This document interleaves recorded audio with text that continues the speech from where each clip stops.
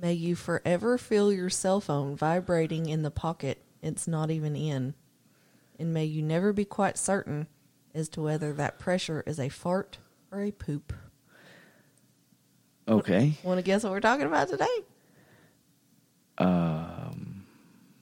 Curses. How does that tie into curses? Well, I'm cursing you. Oh, you are cursing me. Yeah. Okay. May every sock you wear be slightly rotated.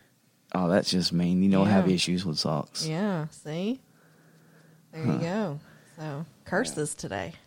All right. Well, let's do our little introduction and we'll get started. This podcast may not be suitable for children.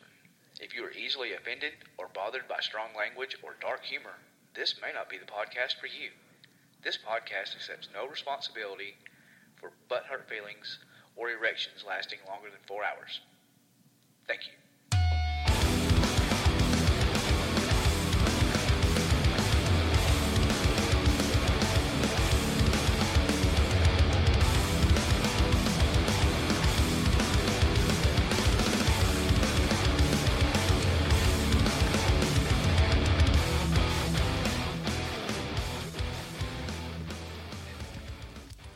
And welcome to the What the Was That podcast. I'm your host, Dwayne. And I'm Jill. And I guess we're talking about curses today. Talking about curses. And not just the fun 4-letter ones. Right. Apparently you put one on me about my socks. Thank you. I didn't really put it on you. I was just reading it for fun. I got you. So, So we didn't really talk about who was going first or any of that. no, this is So- kind of like, hey, we're just going to start right now and Yeah, not let's just go. just roll with it. Well, so you have 2 topics, right? Yeah, I do have 2 topics. And I think I've got 3. So you go first. So I'll guess I'll go first. So my first one is about the curse of the Busby stoop chair. We talked about this last night. We did. Because you wanted to know if I mentioned what a stoop is in my notes. And I didn't. A stoop is a stair. So like an entrance to a building. So that's not in here. Now you know. But we know it's a stoop chair now. Yes. Okay, so this chair now is mounted high on a wall at the Thirsk Museum in England due to the curse on it that anyone who sits in it will die soon after. Okay, so So because of this curse, they now have it where you can't sit in it. right. So it all started in the late 17th century. A counterfeiter. It's a nice career path, isn't it? I mean, probably lucrative if you're good at it. Yeah. His name was Daniel Auty. Moved his illegal business to the quiet community of Kirkby Wiske in North Yorkshire, England. Auty had a daughter named Elizabeth. And a local man named Thomas Busby fell in love with Elizabeth. Auty didn't approve, but Elizabeth and Busby got married. So, it seemed weird to me. He didn't approve of their marriage, but Auty and Busby became business partners in this counterfeiting business. Does seem odd. Yeah. It was a strained partnership because Busby was a drunk. So I bet he's drinking up all the profits. Probably so, and probably was messing stuff up. So, Busby and Elizabeth, they moved into a local inn. That's where they lived. I guess it was kind of like an apartment. I thought more of like a hotel, but they were living there. So one day, Auty came to the inn to force Elizabeth to go home with him and leave Busby for good. She refused to go anywhere with him until Busby got back home that day. When he got home, of course, Busby was very drunk. Auty and Busby began arguing. Auty was arguing because he didn't want his daughter married to or associated with a drunkard. Busby was arguing because Auty had been sitting in his favorite chair. So Auty left to return home during the argument. Sometime later that night, Busby went to Auty's home, where he bludgeoned him to death with one of his counterfeiting hammers. Okay, So I guess they were they counterfeiting coins or something? Probably. Or, I don't know what they would use the hammers for, but it's probably a striking type mint, I guess. So he beat him to death with one. Nice. They found Audie's body, and Busby was charged with his murder and eventually found guilty in a trial. So Busby was hanged in 1702. Afterwards, and I had to look this up, so I've got an explanation. Afterwards, he was dipped in pitch and hung from a gibbet. Okay. So that means that his body basically was hung on display to discourage others from breaking the law. Like, used as an example. I mean, that would work. Yeah. And he was dipped in pitch, which is like tar, to slow the decomp of the body. That way he didn't decompose too quick. They could leave him up there longer. Wow. I guess that's serious. Yeah. So the curse comes in as Busby was being led to his execution. He cursed all people to death that sat in his favorite chair. So the owner of the inn tried capitalizing on public interest in this curse.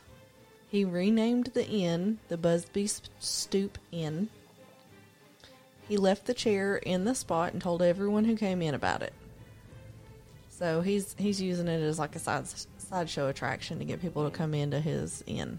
Right, so he's wanting people to come in and see if the curse is for real. Right, or come in and look at the chair or whatever. So some place the number of deaths of those who sat in the cursed chair at 63. Wow. But there's only like some documented occurrences since World War II. One of those, a young builder's apprentice, had lunch with some of his co-workers at the inn. And of course they were daring him to sit in the chair, which he did. Later that day he fell through a roof and died. Wow. It was eventually stored in the cellar to try to prevent deaths. So we're going to advertise it. Now we're going to take it away. Yeah, once people started dying, I guess the owner realized, oh shit, there really is a curse on this chair and I'm killing people. Could he be held accountable for that? I don't know. But there was a delivery man who was down in the cellar, I guess, dropping off his stuff. And he heard about the legend, and so he sat in the chair. Later that evening, he lost control of his car and crashed. And it didn't kill him immediately, but he did die from the injuries. There was a chimney sweep who sat in the chair one evening after he had been drinking. I guess kind of like Busby used to do. He left late that night but didn't make it home. He was actually found hanging from a gatepost, and this was kind of interesting. He wasn't far from the inn. He was hanging from a gatepost next to a replica of the gibbet where Busby's body was displayed that is located next to the inn. So the inn has put up a replica of this thing that they hung his body from as part of their attraction, I guess, their Wow. mystique. And this guy was actually found hanging from a post next to it. So did he hang himself? I don't know. It just said he was found hanging. Huh. The tale of the chair's curse remained all the way into the 1970s. Two young airmen were at the inn one night and were daring each other to sit in the chair. One of them very briefly put his butt on the chair just for a second. When they left the inn, they were in a car accident and were both killed. Oh, so he took his friend with him. Mm-hmm. I guess since they were both daring each other, they Right. both got sucked into it. Now, like I said, the chair is mounted high up on a wall at the Thirsk Museum, so nobody can sit in it. And it said, no matter how much they offer to pay in order to be allowed to do so. So I guess there's people that actually go to this museum and are like, hey, will you get that chair down? I'll give you $100 if you let me sit in it. Right. Now, I had heard on another show that had covered this topic that the chair that's hanging on the wall isn't the original chair. I actually saw where there was some evidence that the chair isn't old enough Right. to be that chair. Yeah. I don't know if they've hidden the actual chair away. Or if it's been Or destroyed. If it's been destroyed, if it's been misplaced, I mean- and they're just using this as local legend or right. what. But Because what year did you say this took place? 1702. I mean, There was also some theory that it was more about the chair being in that position that was his favorite in the inn, because the inn had like a restaurant bar area, and that's where the chair was. Right. So there was some discussion as to whether the curse was on the actual chair or on that seating area. Well, that was his favorite spot. Wasn't he carried from when he was escorted out? Didn't he curse the chair? Yeah, well, it said as he was being taken to his execution, he cursed the chair. So cursed anyone that sat in his favorite seat. So it didn't really say anyone who sits in my chair. Well, which I'm sure this is. I don't know the exact phrasing of the curse because there's not good documentation of that. But and the thing is, in 1702, you said. Mm-hmm. So my story has a date of 1701. So it ties right in there. Kinda. And this was back during pirates. Yeah, and they didn't keep great written records of things, and if they did, it didn't make it to now. So that kind of gives you the scene to set this in your imagination of what it kind of looked like. Right. So, and I imagine the chair probably was just a regular chair. wooden chair. Right. Yeah. So I guess I will ease on into my story, which the curse isn't all that much to it, but kinda. But I did the Oak Island Mystery, which is a TV show. Yes, it is. It's on Discovery. I think it's on season 7 now. Something like that. So 7, 17, whatever. So the Oak Island Mystery refers to the stories of buried treasure and unexplained objects found on or near Oak Island. And that's located in Nova Scotia. And since the 19th century, there's been a number of attempts have been made to locate the treasure and artifacts. Theories about the artifacts present. Oh my God, I wish I could read. Present on the island range from pirate treasure to Shakespearean manuscripts to possibly even the Holy Grail or the Ark of the Covenant. And those two items would have had to have been buried by the Knights Templar. So various items have surfaced over the years that were found on the island that have been carbon dated and found to be hundreds of years old. Although the items can be considered treasures on their own, no significant main treasure has been found. So like a coin here and there, but not a treasure chest full of stuff. There was a gold link found. So, and let's see, where did I get to? Yeah. So there have been a lot of people and many groups to have digged on Oak Island, and the original shaft is in an unknown location today because of everybody digging around, and it's also become known as the Money Pit. So, Money Pit because that's where all the money is, or because they're wasting all their money trying to get to it? Because they have spent probably billions of dollars trying to excavate this to find whatever's at the bottom. If they just saved all that money, they'd have had their treasure. Yeah, but there's a lot of folks. And we're talking way back in the day. Can we make a legend about our backyard and charge people to dig? I mean, sure, we can toss out a coin here or there. Yeah, and we'll be rich. There it is. So it's brilliant. Brilliant. Run an excavator company. Those aren't cheap. So, okay, so the original story involves a dying sailor from the crew of Captain Kidd in 1701 that stated that the treasure was worth about $2 million and it was buried on the island. But the most wide told story of this is Daniel McGinnis found a depression in the ground in 1799 while he was looking for a location for a farm. And McGinnis, who believed that the depression was consistent with Captain Kidd's story, sought out help with digging.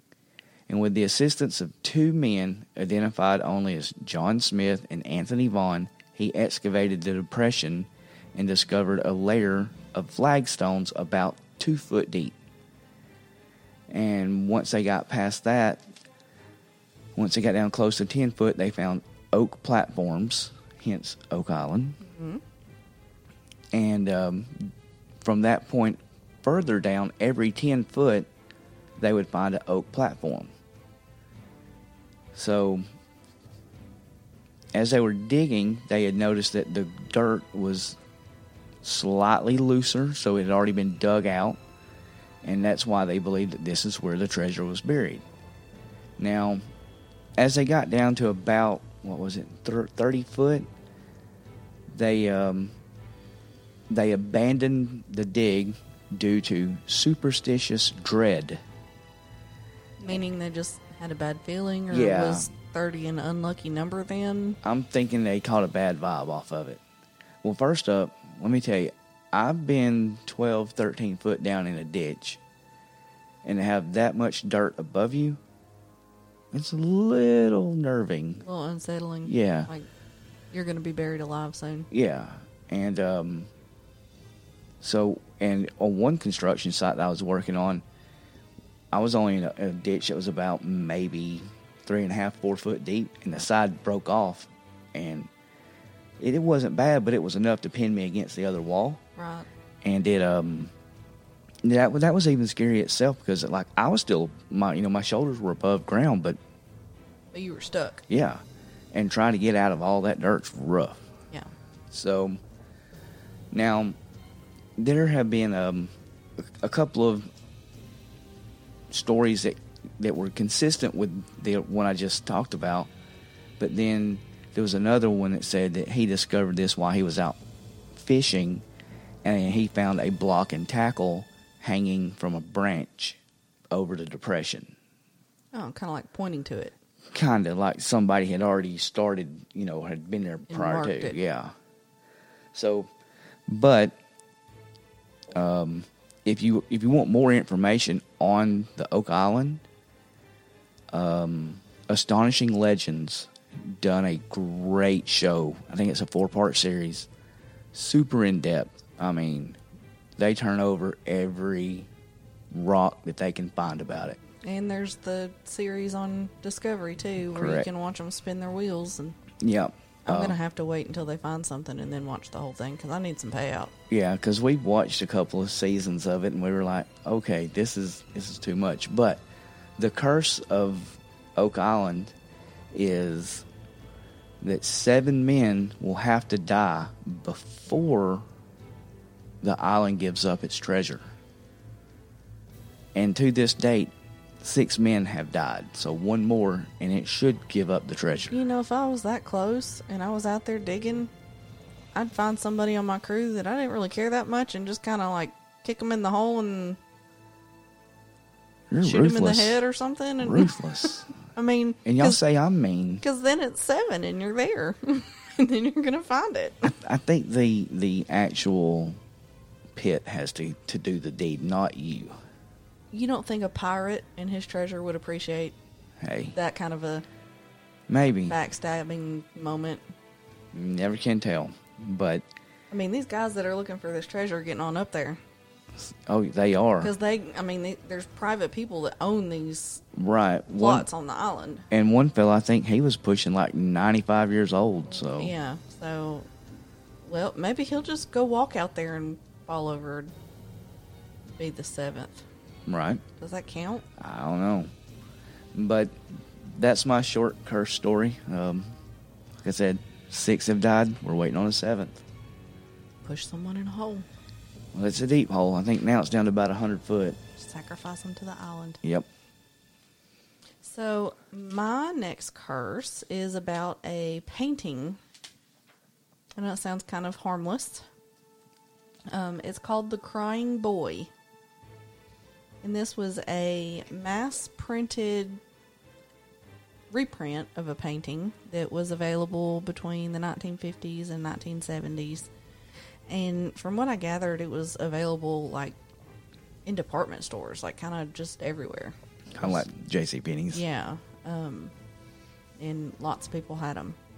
So the signature on the paintings is Giovanni Bragolin, but that may have been a fake name that the artist was using, and some people say it was really a mysterious character named Franco Seville that was going under that name. Okay. But the signature is Giovanni Bragolin. So we're going to call him that. So Bragolin, he painted crying children. So there was That's more weird. than just one that he did. And they were usually street urchins, which basically like homeless children, probably orphans, and he would paint portraits of them crying. People like to hang them in their living rooms and stuff for some reason. That's weird. Yeah. Even to me. Yeah, but it was popular then. One of these children was supposedly, there's some legend with this. Doesn't really know if this was a real kid or not, but one of these children was Don Bonillo, who accidentally started a fire in Spain that killed his parents. So I guess that's why he was on the street. His parents were dead from the fire he started. Okay. But wherever Don Bonillo went, fire followed.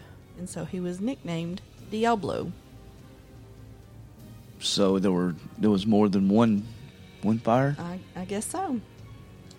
Now, the legend says that he was adopted against a priest's wishes by the painter and was abused. So this painter who liked to paint pictures of crying children supposedly adopted him and beat on him, I guess. The boy died in the 1970s by fire. How old was he? I have no idea. He was in an explosion caused by a car accident. So I'm guessing at least driving age. Wow. On September 4th, 1985, the British tabloid, keep in mind I'm saying tabloid, so that's not that's The Inquirer. yeah, the Inquirer, that kind of thing, called The Sun, published about the cursed painting causing fires. In it, a local firefighter said the painting has turned up unscathed in fires all across the UK, and the fires started spontaneously. So just out of nowhere, it just erupts into fire and everything burns but the painting. But the painting. Okay.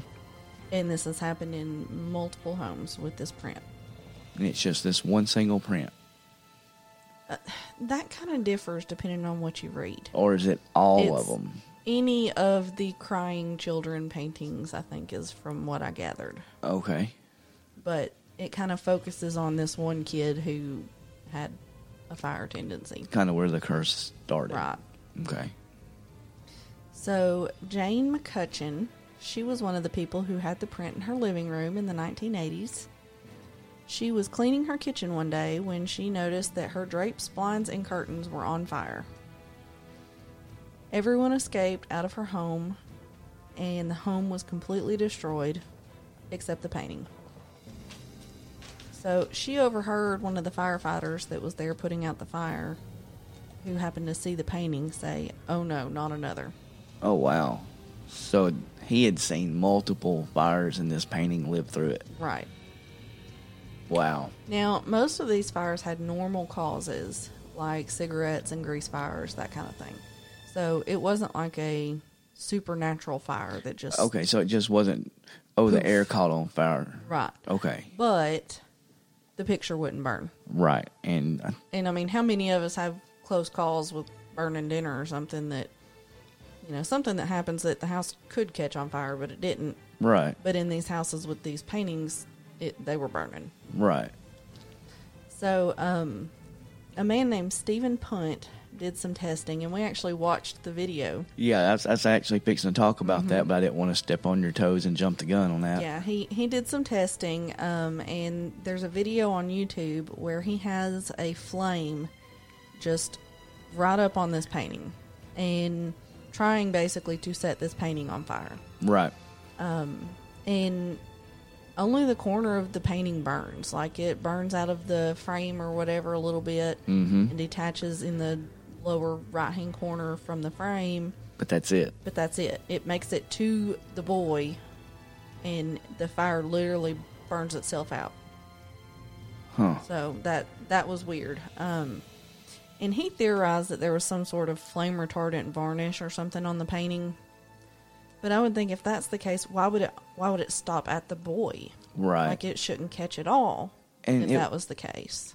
I mean, I don't know, that's strange. Maybe a different type of paint that he was using was a flame retardant? Maybe that color. Right. I don't know. But he said it's also printed on compressed board, which makes it difficult to burn.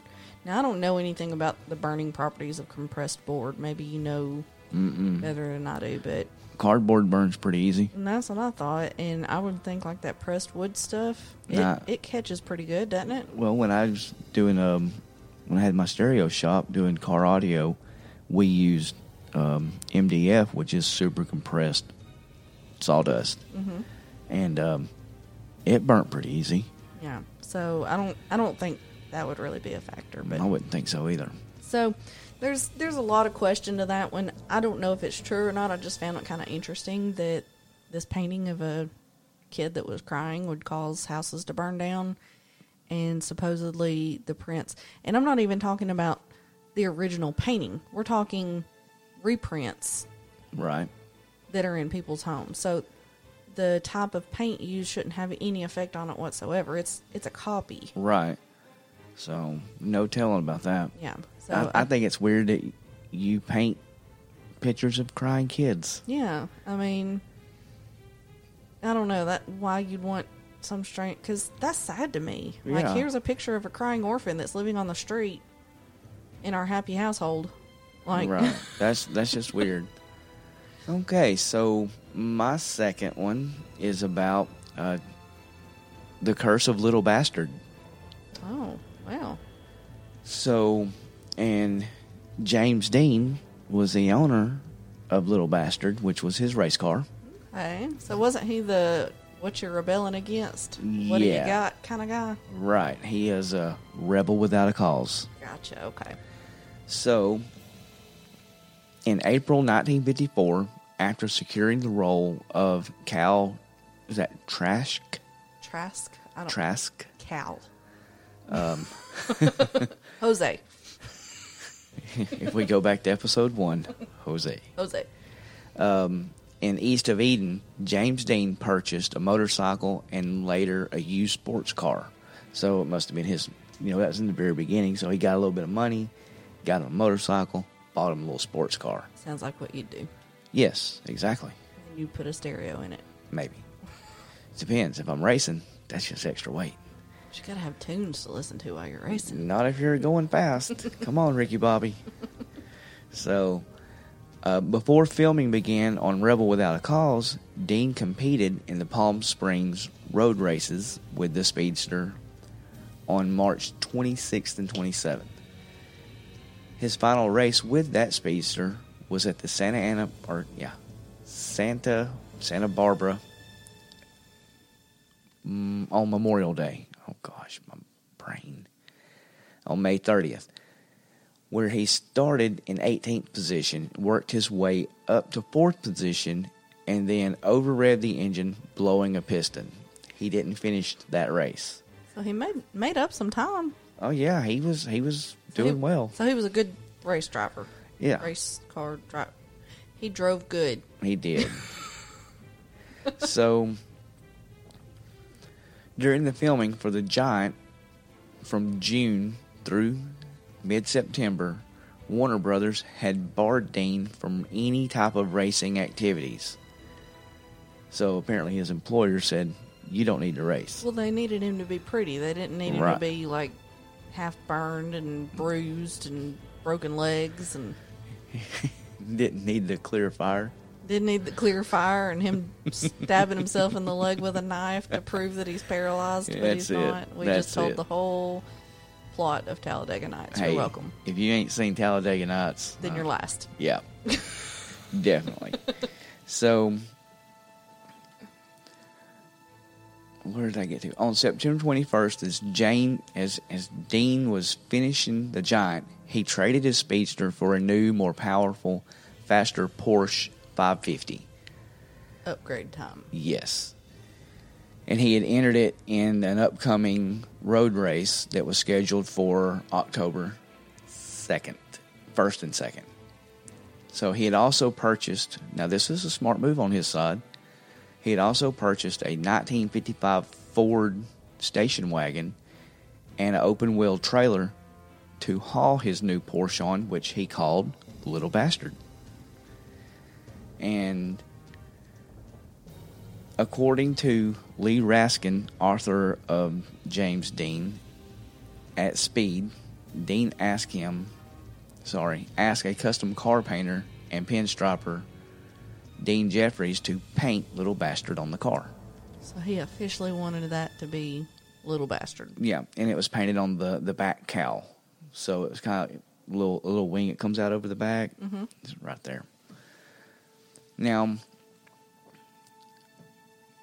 Dean had been given the nickname Little Bastard by Bill Hickman, a Warner Brothers stunt driver. And Hickman was part of Dean's group driving to this, what is that, Salinas road race on September 30th, 1955. Hickman says that Dean, Little Bastard, and that Dean, oh, I'm sorry, I messed that up. Hickman said he called Dean Little Bastard, and Dean called Hickman Big Bastard. Just another version of the origin there. So, let's see. This is the other version of the origin. Okay, so that the president of Warner Brothers had referred to Dean as a Little Bastard after refusing to vacate his temporary East of Eden trailer on the studio lot. And Dean wanted to get even with Warner by naming his race car, because Warner also banned him from racing, Right. named it Little Bastard, to show to despise the racing ban during all the filming. So basically like a big F.U. to Warner Brothers. Right.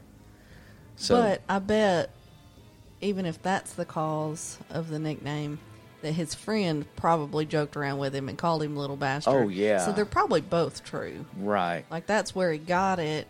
And so, because his friend was calling him Little Bastard, he called his friend Big Bastard, and it just all ran together. Right. So, when Dean introduced himself to British actor Alec Guinness outside Villa Capri restaurant in Hollywood, he asked him to take a look at the Spider. Guinness thought the car appeared sinister and told Dean, "If you get in that car, you'll be found dead in it by this time next week." This encounter took place September 23rd, 1955, 7 days before Dean's death. So did he unknowingly put a curse on him? Maybe. Or could he just sense the curse on the car? Maybe he just felt that car had some bad vibes in it. What is up with you, cat? He says meow and we're not paying attention to him. Yeah. He wants to talk on the podcast. So, I keep saying so much. So. On September 30th, 1955, Dean and his Porsche factory-trained mechanic, Rolf, I'm not even going to try that last name. Witherick? We'll go with that. Were in a competition motors in Hollywood preparing Little Bastard for the weekend sports car race at Cialis. Salinas. Cialis is like a get your dick hard pill. We're not responsible for erections lasting longer than 4 hours. And neither is Little Bastard. Salinas. Our cat says hi, y'all. So, Dean originally intended to tow the Porsche behind the Ford station wagon driven by Hickman and accompanied by professional photographer Sanford H. Roth, who is planning a photo story of Dean at the races for Collier magazine.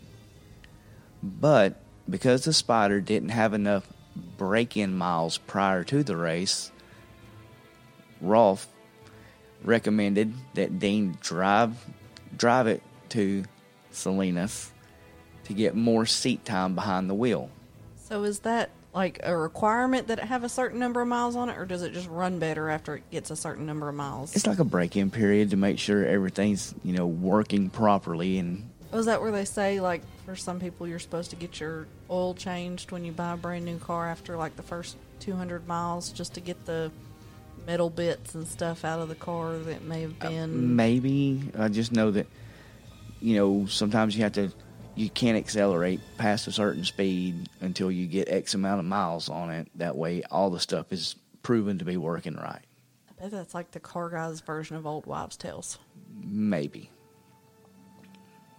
So, at 3:30 p.m., Dean was stopped by California Highway patrolmen just south of Bakersfield for driving 65 in a 55-mile-an-hour zone. It's kind of an asshole cop. Yeah. Hickman, following the Spider in the Ford with the trailer, also got a ticket for driving 20 miles an hour over the limit, as the speed limit for all vehicles towing trailers were 45 miles an hour. So, do you think he managed to ticket them both because the guy following him pulled over behind him too when he got stopped because they were riding together? Probably. And he's like, well, you were going the same speed as him, so you get a ticket too? Probably. Wow, that cop. Ooh. Right. God forbid he do his job. He must not have liked James Dean's movies.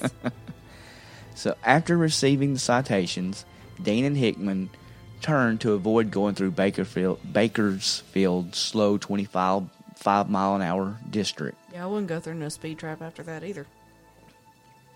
The SR-166 was known as the shortcut for sports car drivers going to Salinas, called the Racers Road, which took them directly to Blackwell's Corner.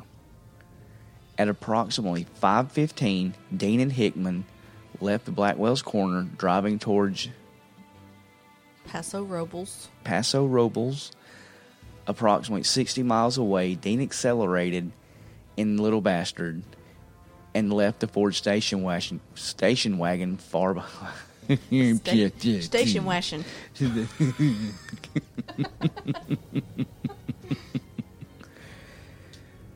At approximately 5:15, Dean and Hickman left Blackwell's Corner, driving towards Paso Robles, approximately 60 miles away. Dean accelerated in Little Bastard and left the Ford station wagon far behind, passing cars along the way towards the junction of Route 466 and Route 41. At approximately 5:45, a black and white 1950 Ford Tudor? Tudor? Tudor. I think it's pronounced Tudor, but that sounds like you're saying Tudor. Right. Driven at high speed, was heading east on Route 466. Its driver, a 23-year-old U.S. veteran and Cal Poly student, Donald Turnipseed. That sounds like such a made-up name to me. Like Turnipseed? Turnipseed? Really? That's like Johnny Appleseed, but right. Donald Turnipseed. Like that's... Sounds odd, but we'll go with it. That's what's on the intraweb. So it must be true. Has to be. He made a left turn onto Route 41 heading north towards Fresno. As Turnipseed's Ford crossed over the center line, Dean clearly seen an imminent crash and apparently tried to steer the Spider in a sidestepping race maneuver, but with insufficient time and space, the two cars collided almost head-on. A witness, John Roberts White, reportedly saw the Spider smash into the ground 2 or 3 times in cartwheels.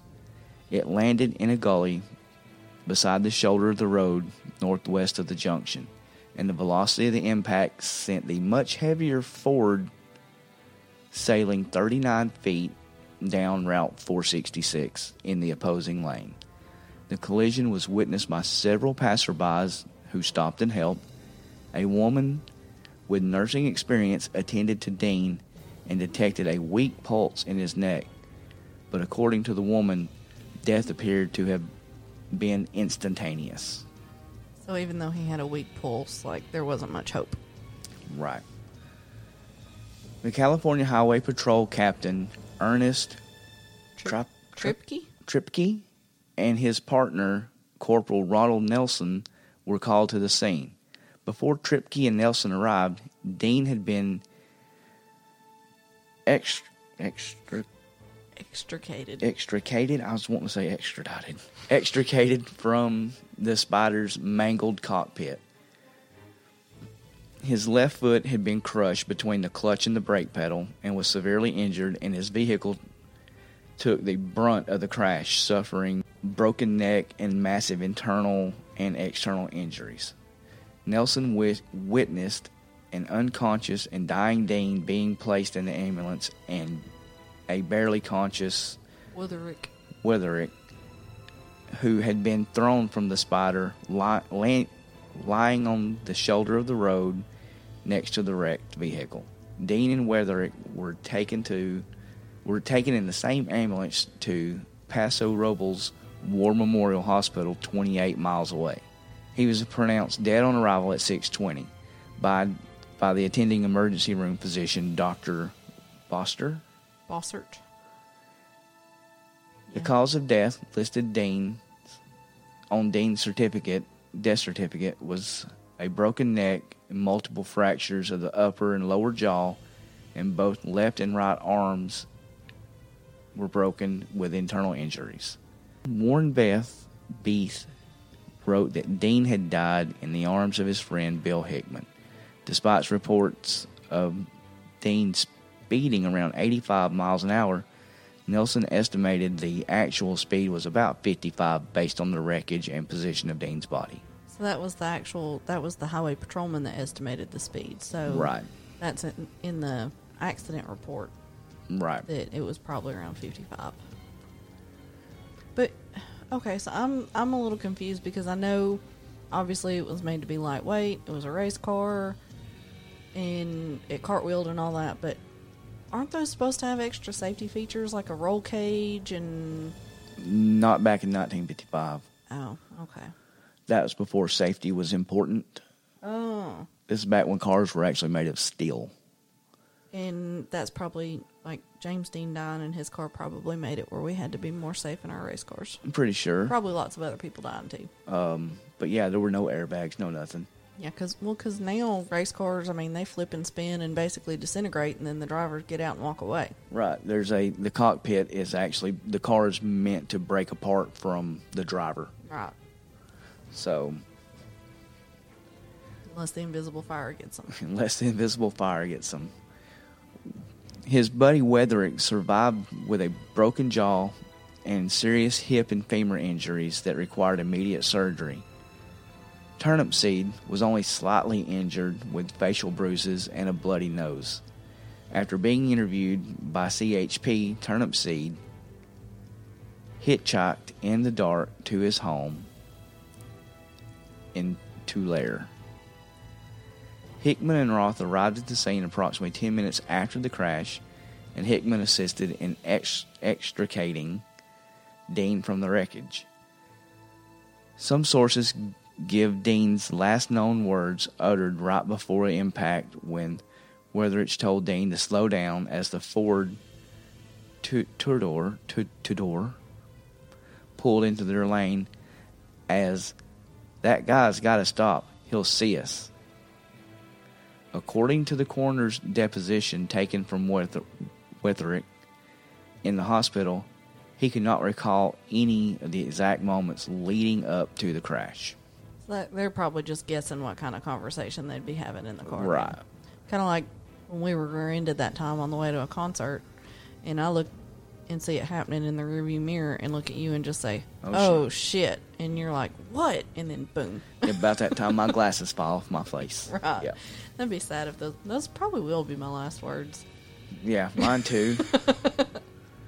Yeah. Oh, shit. Yeah. So, While filming Giant, Dean had also filmed a short public service announcement with actor Gig Young and the National Safety Council. One of those, like, the more you know kind of things. Right. It featured Dean dressed in the young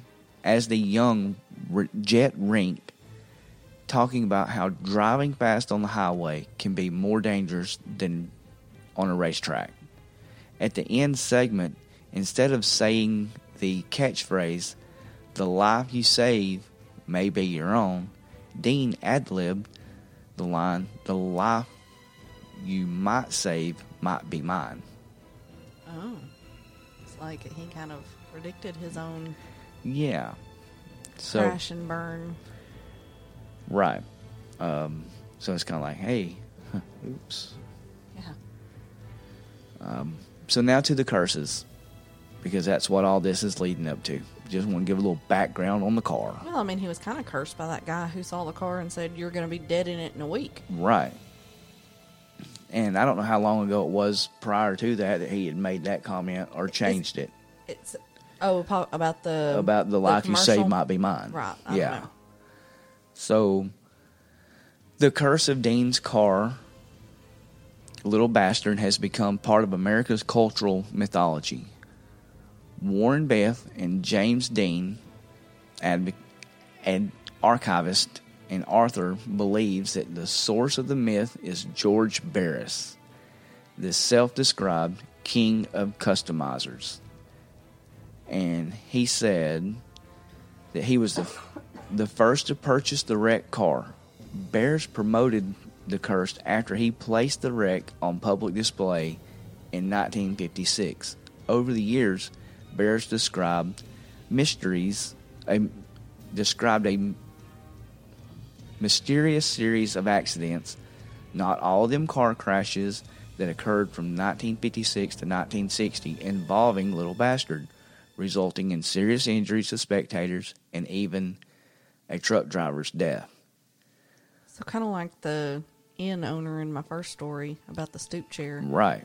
Like, let's tell everybody about this horrible stuff that happens and get them to come look at our stuff. Mm-hmm. So, Raskin's 2005 book, James Dean, At Speed, states that the wrecked Spider was declared a total loss by the insurance company, which paid Dean's father a fair market value as a settlement. Which is what they do. Right. The insurance company, in turn, through a salvage yard in Burbank, sold the Spider to Dr. William F. Eschrick. Because after they pay you for the wrecked car, they own it. And they can sell it. And they need to make some of their money back. Right. Our cat says hi again. Eschrick had competed against Dean in his own sports car at 3 races during 1955. He dismantled the engine and the mechanical parts and installed the Porsche 4-cam engine into his Lotus 4 race car. Barris, is that Barris car? Yeah, I guess he wrote a book called Cars of the Stars. Yeah.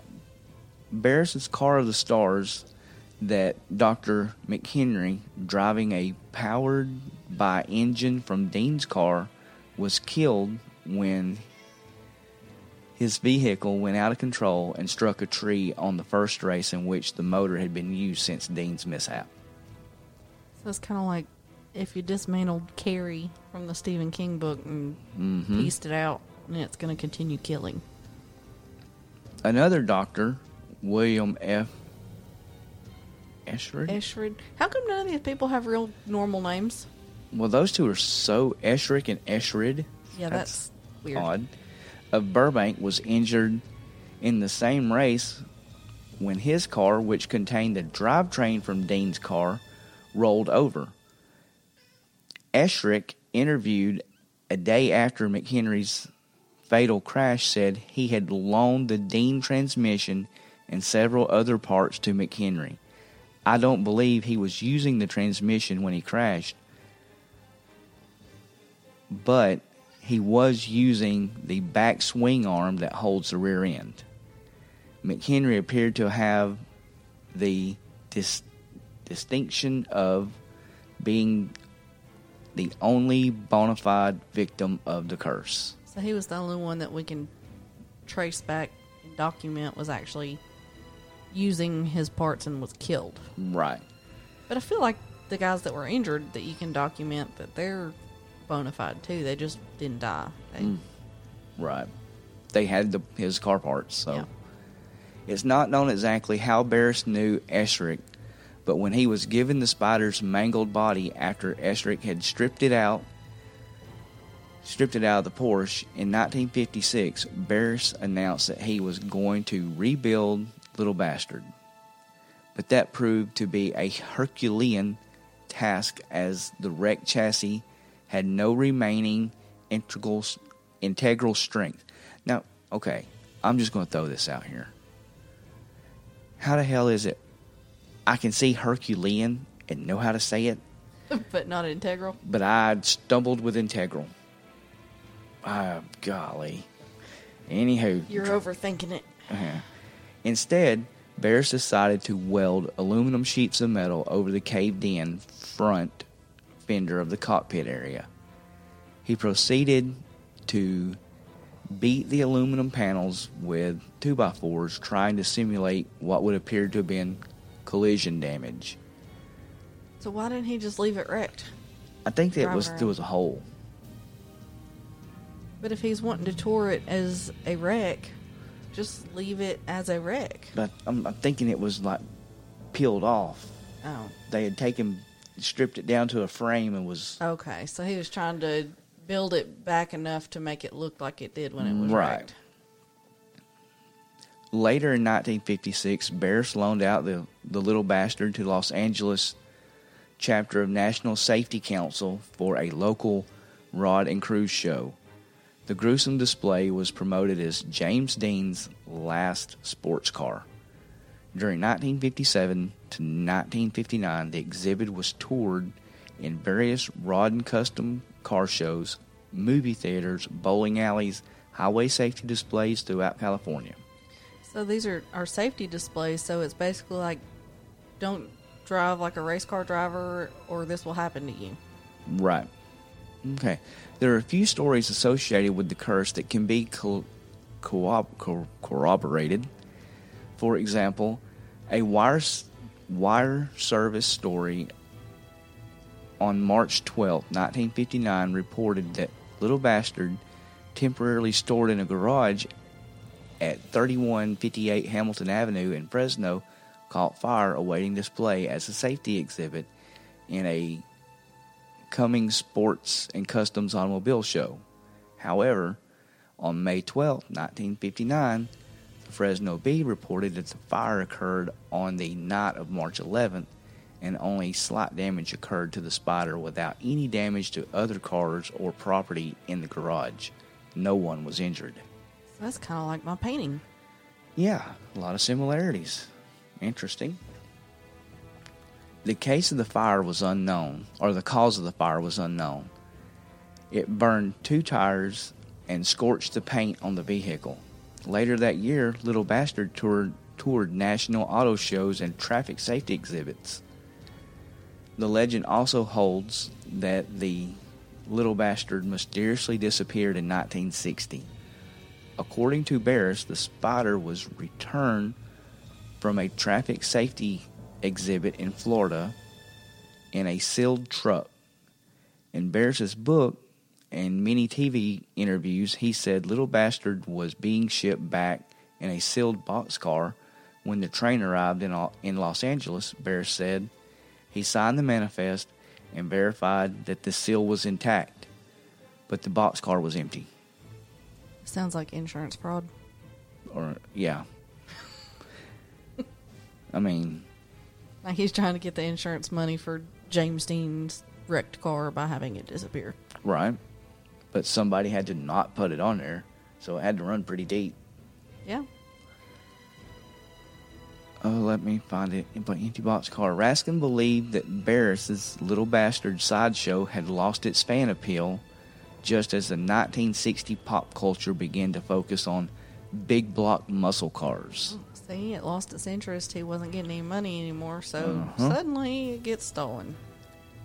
Raskin also believes that Barris opted to misplace Little Bastard. Oh, see, Raskin agrees with me. Yeah. The mysterious disappearance stories were Barris's way of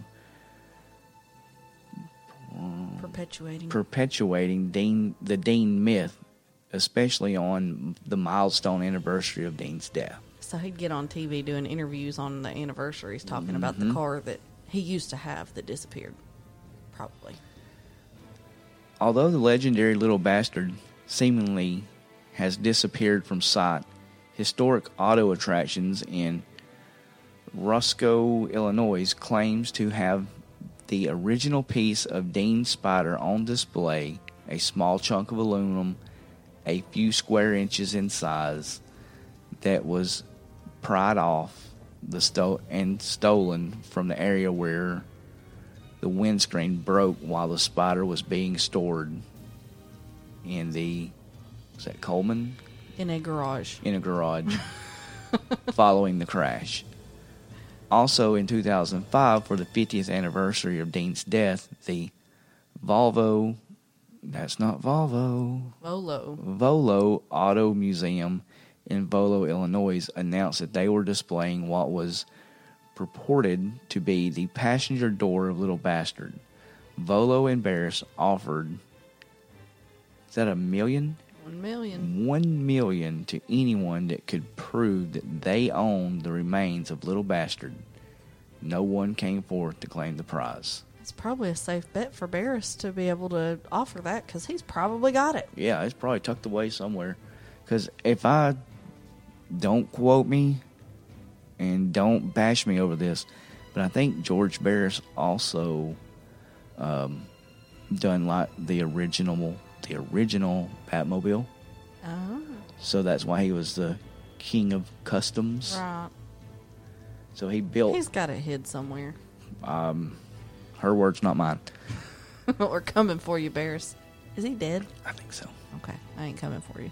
The 4-cam Porsche engine number 900. Oh, let me just back it up. 90059, along with the original California owner's registration, aka California Pink Slip, listing the engine number, is still in possession of the family of the late Dr. Erstrick. Porsche's transaxle assembly is currently owned by a Porsche collector and restorer, Jack Stiles, in Massachusetts. Raskin originally documented and published all serial numbers and VIN number for the Spider's chassis, engine, and transmission, as well as his 356 Super Speedster to date. Neither of Dean's Porsches have been located. So Raskin put them out there trying to say, hey, if you've got these, let us know, and nobody's coming forward. Mm-hmm. Well, obviously, Barris has got the car tucked away, so those numbers aren't going to appear. Right. But the other one is the Speedster that he had before that he traded away. Right. That they're looking for. But it could be smushed in a scrapyard somewhere. It could be so long gone, yeah. Yeah, and melted down, and it could be parts of other cars now. Right. So that's got mine finished up, and guess what, guys? Y'all don't have to listen to me no more and my debauchery of reading. So I'm doing a pretty well-known one that's kind of been done a lot, but I kind of felt like we couldn't do an episode on curses without talking about the Dybbuk box. Oh, Dybbuk box. So, I feel like this story has been heard by a lot of people, but like I said, we're going to talk about it anyways. And I think there is more than one Dybbuk box in the world. It's really a term, but I'm going to discuss the well-known Dybbuk box. Are you going to tell us what a Dybbuk box is? I am. Right. So, the modern legend for this Dybbuk box begins in 2003 when an item was listed on eBay by Kevin Mannis. It was a wooden wine box or wine cabinet, which when I first heard the story, honestly, I'm picturing like a china cabinet kind of thing. But this is like a small, like desktop kind of cabinet. Like it maybe like 2-3 bottles of wine kind of size. Okay. From what I could tell. So, it contained an odd assortment of small objects, like pennies, candlestick holders, and a granite statue that was inscribed with the word Shalom, which means peace. Mannis purchased the box from the granddaughter of the original owner in 2001 at an estate sale. Mannis refinished furniture, and he bought it as a project to work on as a gift for his mother. The box had belonged to a Holocaust survivor who got it after escaping to Spain and later brought it to the U.S. Now, the granddaughter that sold the box said that her grandmother was adamant that the box remain locked because it contained a dybbuk. Dybbuk comes from the Hebrew meaning to cling, and in Jewish folklore refers to an unclean spirit that torments victims until it is removed by exorcism. So, it, basically, it's a exorcised spirit that they've stuck in a box. The grandmother had asked that the box be buried with her. So she was wanting to Make sure nobody just got it. take it with her. Right. But that was against the rules of an Orthodox Jewish burial, so the family didn't do it. So things started happening soon after Mannis bought the box and put it in his shop. An employee called him one night because the employee heard light bulbs breaking and screaming coming from the basement where the box was stored.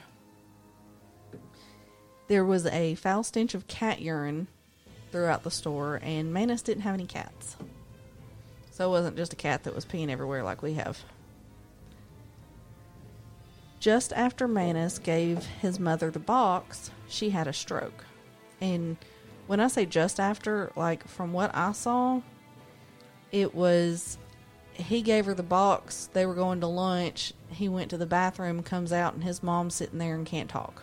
Right. So, like, immediately had a stroke. When he visited her in the hospital, she still wasn't able to speak, but was communicating by pointing to letters. And she spelled out to him, "No gift." Well, he was like, "No, Mom, I did get you a gift. Remember, I got you the box." So she spelled out, "Hate gift." Oh, wow. Take the hint, bud. Yeah, like, I don't want your fucking box. So Mannis takes the cabinet, decides he'll get his mom something else, and he gives the cabinet to his sister. She only kept it for a week before she gave it back to him, saying she couldn't get the doors on it to stay closed. Now, there weren't any, like, springing open mechanisms or anything. Like, Right. They just swung, but she would close it and latch it, and they would come back open. So Mannis then gave it to his brother, because apparently he hates his family. So his brother and his brother's wife only kept it for 3 days. His brother said it smelled like jasmine flowers, but his wife kept complaining that she was smelling cat urine. There's the cat urine again. There's the cat urine again. So Mannis gets it back, and he gives it to his girlfriend. Oh, that's a sign of love right there. But she asked him to just sell it after 2 days. So Mannis puts it up for sale in his shop, and he sells it to a middle-aged couple. He goes in 3 days after selling it to open up his store and sees the cabinet sitting in front of his doors of his shop with a note that says, "This has a bad darkness." They didn't bring it back trying to get money back. They didn't return it or want store credit. They just left it. Like, Closed, locked door, said, "Hey, here's your stuff. You can have it back. Thank you very much. Peace right, out." Right. So Mannis takes it home. He began having a recurring nightmare. he'd be walking with someone that he's close to. So I guess the person changed depending on the dream. And he would look over in their eyes and see something evil looking back at him. The person would then transform into a gruesome demonic hag. The hag then proceeded to beat him up. And when he woke up, he would have bruises where the hag hit him. Wow. So there was some occasion where Manus, while he still has the thing in his house, has his sister, his brother, and his brother's wife all over to his house, and they all spend the night. So all people who had this box. His sister began talking the next morning at breakfast about a nightmare she had the night before and remembered she had had it before. As they all talked, they realized that they all had this nightmare the previous night and had had this nightmare at other times when the cabinet had been in their home. And it was that same dream of walking with someone and it turning into a hag and beating them up. Manus started seeing shadow figures in his home and began smelling cat urine or jasmine flowers and continued to have the nightmare. So he listed the cabinet for sale on eBay. He wanted to get rid of it. And he put all this information on the eBay listing. There was an edit and an update on the eBay listing. I guess it was for sale in June of 2003. And when he came home on Friday, June 13th, Friday the 13th in 2003, he found all 10 of his fish in his aquarium dead. Oh, wow. So, guess who now owns this particular Dybbuk box? I'm going to take a wild guess and say Zak Bagans. Zak Bagans. And is it Zak Bagans or Baggins? I think it's Bagans. That's what I thought, but the thing I read didn't have the S on the end. So, anyways, y'all know who I'm talking about. The ghost hunter guy, Ghost Adventures, whatever the hell he does. So he runs around and yells at spirits and makes things up. I didn't say that. So he has a haunted museum in Las Vegas, and he has this Dybbuk box. Now, probably a few of you have heard of Post Malone. Yes. So in June 2018, Post Malone was visiting with his, I guess, buddy Zak Bagans. Yep. And Baggins was showing him around the museum. Oh, look, right there. Right there's Post. Yep. And see, when you go into this museum and you want to go up and see the Dybbuk box, it's in like a glass case. And you can't touch it. And you even have to sign a waiver and be over 18 to even go in the room with it. But I guess because Post Malone is a celebrity and they're good buddies and they're having a few beers, they decide... Or Baggins decides... Sort of say, there's no they. Yeah, Baggins decides, I'm going to show it to him and I'm going to take this glass case off. It was on TV. Mm-hmm. There was a Halloween special he was doing. I don't know if it was on that. I saw it on TMZ. Maybe it was. Yeah. But he took him in to show it to him and took the glass case off. And Baggins has his hand resting on top of the box. So he's actually touching the box. So I guess Post Malone starts getting a little uncomfortable with this situation, and he's like, "Come on, man, let's go, let's get out of here." And Baggins isn't budging, so he reaches for him and touches his arm. And you can watch the video, and we'll try to remember to link it on the Facebook page because you can find it on YouTube. When Post Malone touches Zak Bagans' arm, they both jump like there was some sort of electrical shock or something that just scared the bejesus out of both of them, and they hightail it out of the room. So after this incident, Post Malone had a series of unfortunate events. Yes, he so did. To say. And some people have attributed it to the Dybbuk box. To the Dybbuk box, Yep. basically like getting some transference through Zak Bagans' body of him touching it.